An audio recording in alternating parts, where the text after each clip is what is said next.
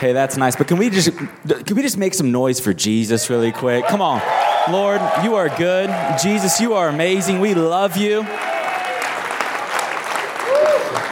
Hey, I'm so honored to get to be here with you guys today. I got to be a part of Mosaic last night, and I'm just so encouraged to be a part of a Spirit-filled Jesus University, to get to witness what students are doing on this campus. It was just so beautiful, and to get to be a part of it last night. I really want to take a moment. I want to honor your president, President Scott Hagan, who is just such a fearless leader. I'm just so amazed at what God is doing. I really believe the best is yet to come. So good. You guys have such an awesome team.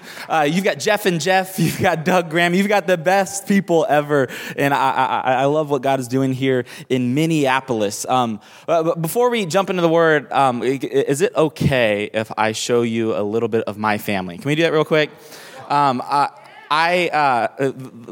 Like President Hagan just said, a year and a half ago, my beautiful wife, Kristen, and I started Trinity Church Harlem.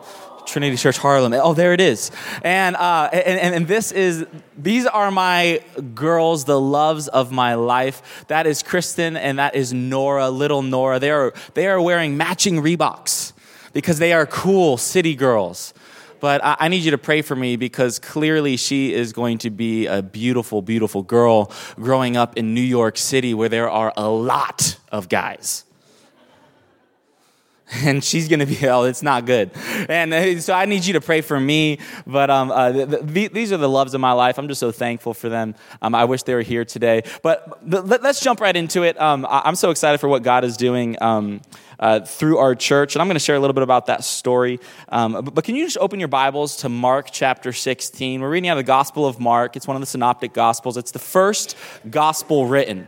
I don't know if, I know we all have different majors. I know we all come to different things, but not all of us know that Mark is the first gospel. And I just want to read with you today, and then we're going to pray and we're going to get right into it. But this is Mark chapter 16. This is everything. This is literally the foundation of our faith. It's the hope we proclaim. It's the eternal life in which we have hope in. This is everything. This is the resurrection of our Lord Jesus Christ. But before we know he's resurrected, there's some turmoil. I want to start in Mark 16, verse 1. It says, when the Sabbath was over, 3 days after Jesus had died, Mary Magdalene, Mary the mother of James, and Salome, or Salami, depending on how you want to pronounce it, bought spices that they might go anoint Jesus' body. Very early the next day of the week, just after sunrise, they were there on the way to the tomb, and they asked each other, who will roll away the stone? But when they looked up, they saw that the stone was very large and had been rolled away. But they entered the tomb, and they saw a young man dressed in a white robe sitting on the right side, and they were alarmed. This angel said, don't be alarmed, he said. You are looking for Jesus the Nazarene who was crucified. He is risen. He is not here. See the place where they laid him. But go, tell his disciples and Peter. I want you to underline that. Go tell his disciples and Peter. Why is he pointing out Peter? Go tell the disciples and Peter. He is going ahead of you into Galilee. There you will see him, just as I told you. This sermon, if you're taking notes, and I'd encourage you to, 80% of people who take notes go to heaven. So if you would take notes, just statistics. Hey, come on. This sermon is called Come Back Home. Come Back Home. Can we pray? Jesus, we love you. We're so thankful for you. God, would you speak through your word today? Would you encourage us as we're fulfilling our calling as students, as young people? God, we love you. In Jesus' name, everybody said? Amen. Hey, come on, everybody said? Hey, I get to pastor a church in Harlem, New York City, and I actually grew up in a church very similar to the context of my church in Harlem. You see, I grew up in Miami. I was born in Seattle, Washington, up here, and really I was born in Tacoma, Washington, and then my family, when I was 8 years old, we moved to the inner city of Miami to pastor a small church. Growing up, my family, we always said that our church was a diverse church. That's what white people call it. A diverse church, but it wasn't a diverse church. We said it was a diverse church because my family attended. It was a black church, and we were the only white people there, but we called it diverse. I grew up in an all-black church in an all-black context. I mean, I literally have photos of me. I mean, it's like old school, like choir robes, like singing in the choir, and I am literally, there's a photo of me swaying, bumping into the person on my right as the whole choir is swaying right. I am swaying left. That is my context. I grew up the only white kid. I grew up in an interesting situation. And my church, though, is not the biggest church. Right now, about a year and a half in, we have about 400 people joining us each week. It's not the biggest church, but it is the loudest church. It's the most lit church. It's the most excited church. And I'm just so thankful for people who are so energized by the power of God's Spirit inside of them. So this is what I need you to do with me. I need you to preach with me this morning. Can we do that? So if I say something that you like, or that's interesting, that's good, or that's funny, I want you to participate with me. So if I say something you like, you can say, that's good. You can say, go on. You can say, preach it, white boy. You can say whatever you want, but on the count of 3, I want you to practice one of those things. Can you do that real quick? You ready? 1, 2, 3. I love it. There's a bunch of racists over here. The preach it, white boy. I'm kidding. Hey, have things ever turned out differently than you had hoped? Come on. Have things ever turned out differently than you had hoped? Like, I mean, how many Vikings fans are there in this place? It's too easy. It's the Vikings. Have things ever turned out differently than you had hoped? I'll never forget the day I met my wife. I went to an AG school just like you. I went to a Christian university. I went to Southeastern University, and I will never forget. It's okay. You can boo for it. Yeah, boo for it. I'll never forget meeting my wife. My buddy comes up to me. It's the first week of school, first semester. And my buddy comes up to me and says, bro, I met this girl. And I'm like, okay, and he's like, she invited me to go to Cold Stones. Everyone knows that Cold Stones is God's ice cream. And she invited me to go to Cold Stones. I was like, sounds like she has good taste. And he's like, her and a few of her friends are going to Cold Stone tonight, and I need you to go with me. Will you go with me? And I was like, you're a man. You can go by yourself. And he's like, no, I need you to go with me. So I was like, okay. And we go, and I'll never forget, like walking up to Cold Stone, I'm with my buddy, and I'm like, okay, so who are these girls? You know, like how guys do. And I'm like, so who are these girls? And he goes, well, I don't know her, but that's her. That's Kristen. And I go, this is going to turn out differently than you had hoped, my friend. This is not what you were bargaining for. I was the wrong guy to bring. And I'll never forget that night, Kristen and I, we hit it off. Like, I am pulling jokes. I'm doing it all. I'm going hard. I'm doing it big. I'm going hard. This girl is laughing. We're going deep. We're laughing. We're having fun. I'm pulling out my very best content. I'm like, this is awesome. This is going to turn out amazing. This is my first week of school. College is awesome. I love college. This is going to be awesome. And I'll never forget, the night kind of comes to an end, and all of a sudden, Kristen's like, all right, guys, well, I'm going to go. And I'm kind of like, okay, well, kind of having fun, you know, can I get your number? She goes, oh, now my boyfriend's picking me up. I'll see you later. I'm like,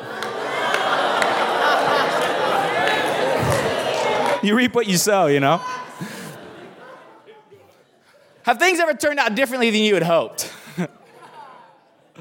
It turned out differently than I hoped. Hey, we all know I won the grand prize. I'm so thankful for my beautiful wife. But things ever turned out differently than you'd hoped. I don't know about you, but there's been so many seasons in my life where I've taken a step of faith, like going to college, like going to the university that I felt like God called me to. And somewhere along the lines, I feel like things are turning out differently than I had originally hoped. Have you ever felt like, God, this doesn't feel the way I expected this season of my life to feel? I thought by now I would have a little bit more confidence in the calling that you had given me. I thought by now I would become the man or the woman of God that you have told me to be. God, why am I still struggling with that old sin? God, why am I still struggling with that insecurity? God, why have I still not found the one? Why am I still single on another Valentine's Day? God, why have things ever turned out differently than you had hoped? Have you ever wondered, God, like, this isn't turning out the way I originally thought? You see, this is the exact same thing that the disciples are facing. You see, Jesus, this man, this teacher, this rabbi, they were following and they had given 3 years of their life, given him everything. They told their families that he was the Messiah. They were following him. And then he gets crucified like a common criminal on a cross. They've lost everything. Have things ever turned out differently than you had hoped? Following, doing your best. This is where they are. It's 3 days later after Jesus' death, and you have Mary, and Salome going to the tomb, and their hearts are broken. Their dreams are crushed. But an angel appears. Hope appears and says, go to the disciples and Peter. And Peter. I want to talk about Peter for a moment. You see, things weren't always this way. Things weren't always, hey, our leader is dead. Things were not always defeated. You see, Peter's story, it starts with his calling. In Mark chapter 1, go to the very beginning of Mark, it says, as Jesus walked beside the Sea of Galilee, he saw Simon and his brother Andrew casting a net into the lake, for they were fishermen. And Jesus said, come and follow me, and I will send you out to fish for people. I love this story of Peter because Peter starts as a fisherman, but eventually becomes a fisher of men. Jesus starts as a fisherman, but he eventually becomes the leader and the apostle of the church. And I just love this concept that before Peter becomes an apostle, he was never qualified, but Jesus still called him. Have you ever felt like you were not qualified for the dreams that God has given you? I will say that the dreams that God has given you, if they feel like you can accomplish them on your own, maybe they're not big enough. Maybe they're not God dreams. You need a God dream today. You need the kind of dream that's so scary. You need the kind of calling that is so terrifying that you know that unless God sets you up, there is no chance it's ever going to happen. And I love this idea that Peter wasn't qualified to be a disciple of a rabbi. See, in the ancient Near East, young Jewish men would go to rabbinical school, and they would learn the Torah. And as they would go through the different grades, eventually they would be filtered out. If they were smart enough, they would keep graduating to the next level. But eventually, like most students would, they would get to a certain age and they'd be like, all right, Peter, well, you're not smart enough. It's time for you to go back home and become a fisherman with the rest of your family. You see, this opportunity when a rabbi comes and says, will you be my follower, was the opportunity of a lifetime for Peter. Have you ever wondered to yourself, like, how did these guys, just like one day, a guy comes up to them and says, follow me, and they're like, okay. Like, I mean, it's not like an Instagram follower. It's not like a Twitter follower. Like, have you ever had that thought? Like, how on earth? Well, it's because a rabbi believed in someone who wasn't qualified to be a disciple. You see, rabbis all in the ancient Near East would call young men to be their disciples, and it would be an honor and a privilege to do this. But Peter wasn't qualified. But we all know that God doesn't call the qualified. He qualifies the call. If you have a call of God on your life, I want to encourage you, friend. You might not feel qualified. You might not feel smart enough. You might not feel like you have all the tools that you need. You might not have grown up in the right family. You might not have grown up in the right neighborhood. You might not have had both parents at home. None of that matters because that does not determine your future. That is your past, and your past will never determine where God is calling you. So, friend, you might not feel called. You might not feel qualified, but if you are called, then God will qualify you in Jesus' name. You see, Peter, he wasn't qualified. I'll never forget when the opportunity came to Chris and I to become the pastors of Trinity Church Harlem. There was a church in Harlem. It was called Glad Tidings Tabernacle. They had 4 people meeting, and our leaders actually came to us and gave my father the opportunity. Said, "Hey, would you become the pastor of this church?" And my dad said, "No, I will not, but my son can become the pastor of the church." And I'll never forget my parents sitting me down and inviting me to become a pastor of a church in Harlem because I had a whole different plan. And I was nervous. I was nervous because it sounded too cool. You see, they said, hey, there's a nightclub in Harlem in New York City. And if you decide to move there, you'll become a pastor and you'll own that nightclub. You'll have the entire thing completely debt-free. It's the coolest situation you could ever hope for. And friend, you know what terrified me about that call? Is that it was too cool. I think too many of us as young men and women, as college students, as millennials, as the next generation, are more concerned about cool callings than Christ callings. I think more often than not, we are only interested in a calling if it looks cool on social media, if it sounds cool when we talk about social justice, if it's only something that people go, oh, wow, that sounds like it's going to be something influential. Friend, don't ever jump into a cool calling if it's not a Christ calling first. Because the truth is the day will come when that cool calling will be tested, when that Christ calling will be tested. And if all you have to bank on is that it sounded like a good idea and not a God idea, you will quit on the middle of the mountain.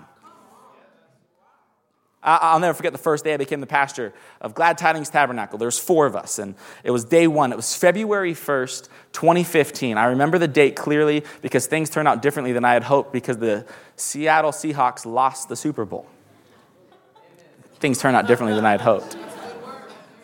But I'll never forget, though, my first morning in Harlem, my first morning as a pastor. I'm being introduced that morning. I'm the first person to show up, and there was a big snowstorm the night before, and there was snow everywhere. And I get out of my taxi, and I pull up, and all of a sudden I see in front of the church, everywhere, just red. Like, what? Is this ketchup? Kool-Aid? There was blood everywhere. It just got real. I call 911. I say, sir, there is blood all over in front of my church. I mean, like what happened here? And they said, oh, Pastor, we're so sorry. Someone was murdered in front of your church last night. They were stabbed to death. And yeah. And I was like, what? You see, if it was just a cool calling, I would have wanted to quit right then. If I only cared about what people would know. You see, it's not a story I put on Instagram. It's not a tweet that goes out that day. It's a real encounter with God where in that moment I had to have a heart check and I had to say, God, is this where I'm called? And yes, I was. Because I had an encounter with the living God, and he told me months before that, Taylor, I am sending you to Harlem, New York City, and I am sending you to people who are broken, and it's in their brokenness that they will find wholeness through Jesus Christ. And I'll never forget being there that first morning and the NYPD saying, hey, yeah, that's your problem, that's your blood to clean up. And I remember cleaning up the blood, just thinking about the blood of Jesus that was shed for us, and just thinking, God, I am so thankful for the revival that is going to come to these streets. I am so thankful for all that you are going to do in us and through us as a church. God, I am so thankful for what you're doing. You see, I was called. I don't know that I was qualified, but I was called, and your calling will eventually qualify you. Kind of like Peter. Here's the thing about your calling, students. Your calling has 2 parts. It has 2 parts. Everyone's calling has 2 parts, and everyone shares the first part. Are you ready for it?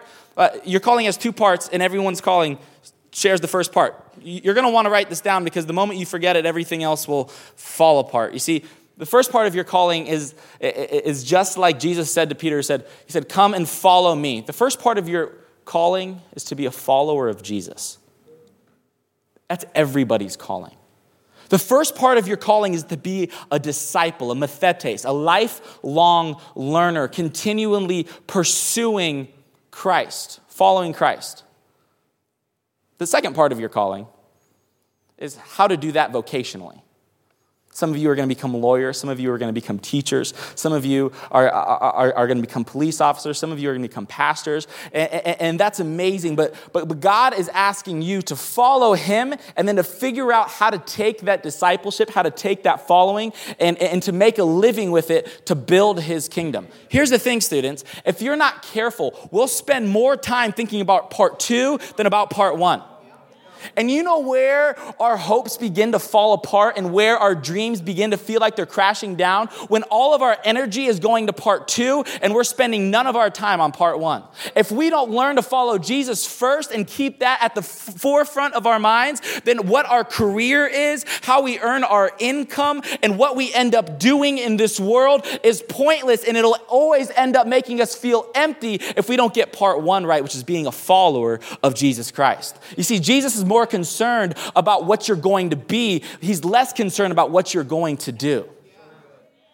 If you spend all of your time thinking about part 2 of your calling, what am I going to do with my life? Then you've forgotten the most important part of your calling, which is who you're going to be. What are you going to become with your life? At the end of your life, you're not going to lay on your deathbed going, oh, I wish I would have done this more or done that more. I believe that we're going to be more concerned not with what we did or did not do. I think we're going to be concerned with who or who we didn't become. Who do you want to be? Who is God calling you to be? Jesus says to Peter, he says, come and follow me. Part 1. Then I will teach you how to fish for men. Come and follow me. Then we'll figure out the next part. See, it starts with your calling. The second cool thing about Peter's story is that because Jesus cares less about what you'll do and he cares more about who you'll be, he doesn't just give him a job, he gives him a new name. He changes his identity completely. His name is Simon, and he changes it to Peter. In Matthew 3:16, in Mark 3:16, he says, these are the 12 disciples that he appointed, Simon, to whom he gave the name Peter, and James, son of Zebedee, and his brother John. To them, he gave them name Boanerges, which means sons of thunder. Have you ever had a nickname? Come on, nicknames, anybody?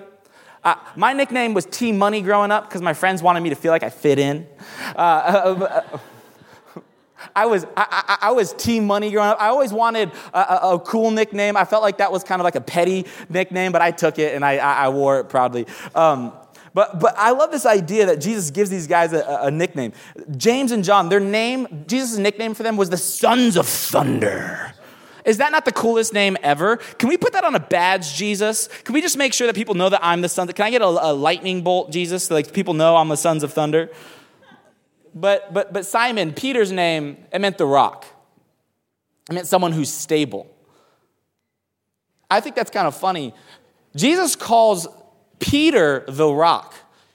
Peter, the guy who like cuts off people's ears when he gets angry. The rock. Unmovable emotion.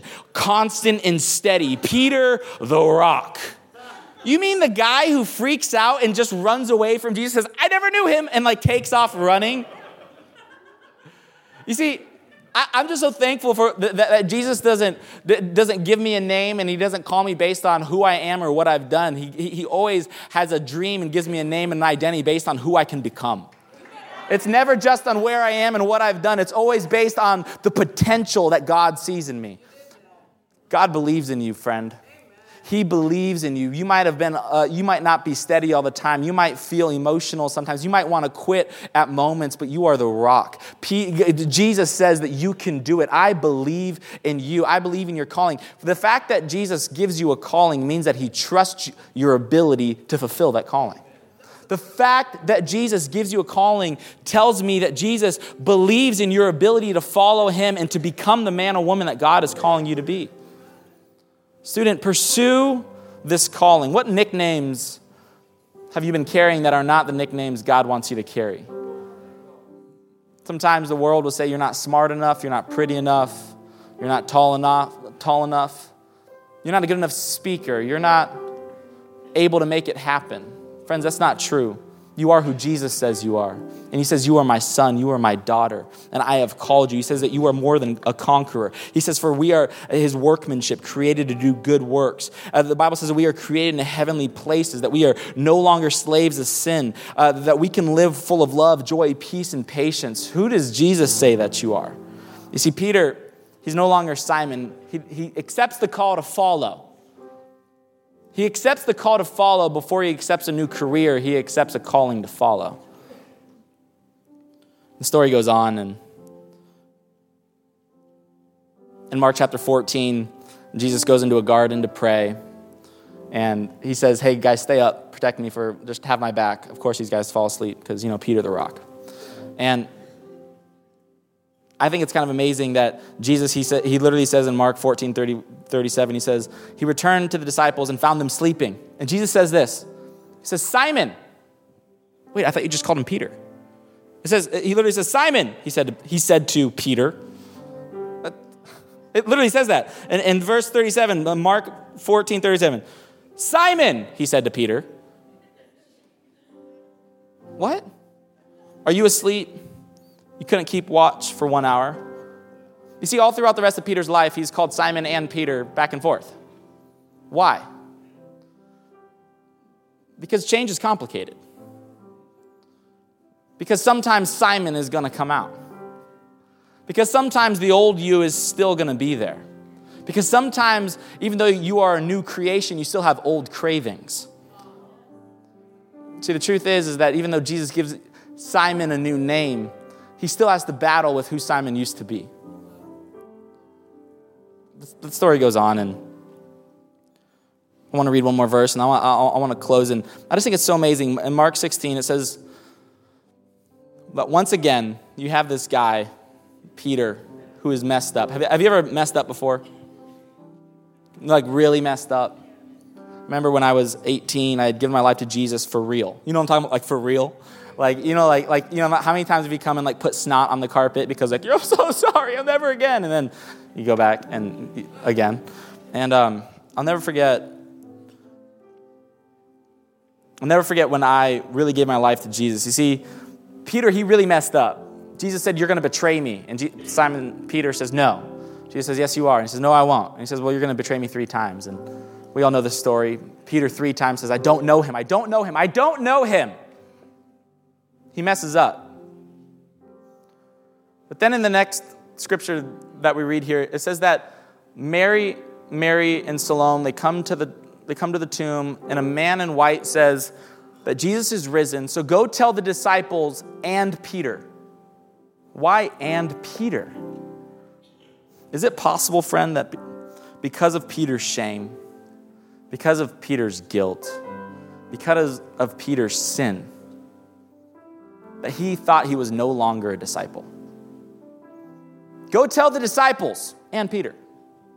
Is it possible that the disciples, because of legalism and because of religion and because of holding people to standards that are impossible, they too thought Peter was no longer a disciple?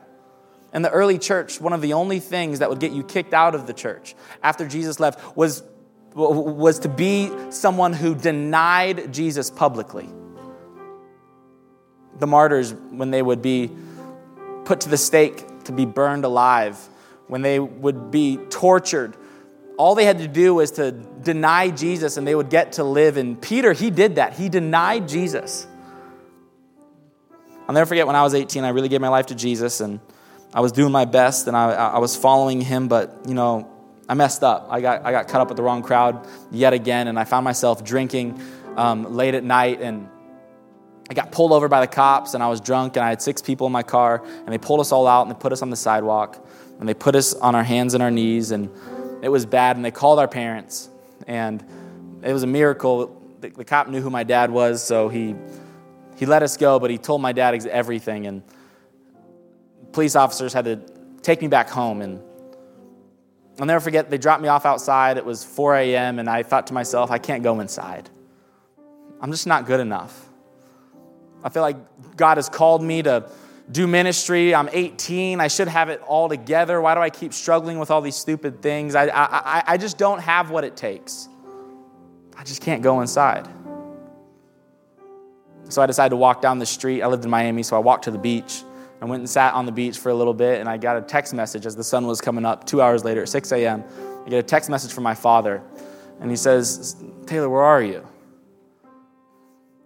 And I was reading this text, and I literally couldn't even look at it. I started crying. I'm sitting on the beach. I just felt shame for going back on my word, for going back on my calling, for being a coward. I just was so embarrassed, and I didn't respond. My dad waited about 5 minutes. He said, son, just come back home. You can just come back home. If you just come back home, son. You see, Jesus, after he raises again, He says, go to the disciples and Peter and tell them to go back to Galilee. Tell them to go back home. Tell them to come back to where it all started. Tell them to go to the shores where I originally called them. Yes, all of you might have scattered in fear. All of you might have ran away from your calling because it didn't turn out the way you had hoped it would. But just because the current situation is not turning out the way you hoped it would, doesn't mean that your calling is forfeited. Just because you sin in your past or you sin in your present, doesn't mean that your future, it no longer exists. And Jesus says, just come back home to me and I will give you rest. Come back home to me, Peter. You are still my son. You are still my daughter. Obey your calling to be a follower of Jesus, and then I will make you a fisher of men. Obey my calling to be a follower of Jesus, and I will make you into a lawyer. I will make you into that teacher. I will make you into that producer, into that writer, into that pastor. But first, come back home and follow me. If we don't get part 1 right, we'll never get part 2 right. And if we pursue part 2, we'll always leave empty. Friend, it must always start with being a follower of Jesus. The vocation and the career is always part 2. Can I pray for us? I just want to pray over some of us. With every head bowed, every eye closed.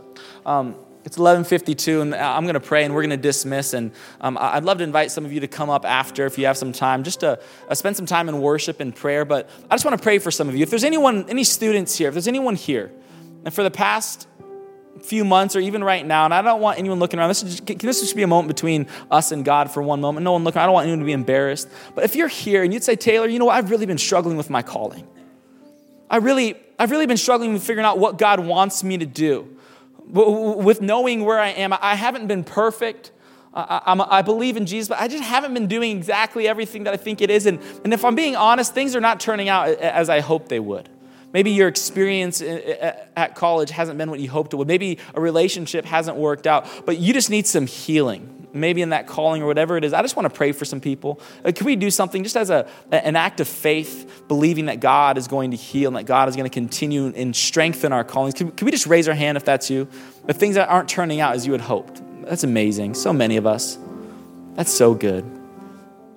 You can put your hands down. I just want to pray over us. And I'm going to dismiss us and we can come up. But Lord, God, we're just so thankful. God, for the call of God that you have given us. For the call that you have given us, God, to be your sons and your daughters. God, before you ever give us a vocation, you give us a calling, and that's to be your follower. God, I pray, God, that you would give us a heart and a passion to pursue you first, Jesus. God, I pray for healing in this place. God, I pray for the one who wants to quit. God, it's not over. Would you remind them that it's not over? God, I pray for the one who is disheartened because circumstances turned out differently than they had originally hoped. God, would you speak to them? God, would you give them strength to go on, to come back home, to come back to the original calling, to follow you? God, I pray that your Spirit would be with us, that you would speak to us. God, form us into the men and women who you are calling us to be. We love you, Lord. God, I pray for your students. God, I pray for your people. God, I pray that as we go back to class, as we go back to life, God, that we would leave encouraged and full of strength and empowered by your Spirit. God, we love you. We're so thankful for you. In Jesus' name, amen, amen. You're dismissed to go, but if you want to take some time and pray, come join us in the front. Thank you, Lord.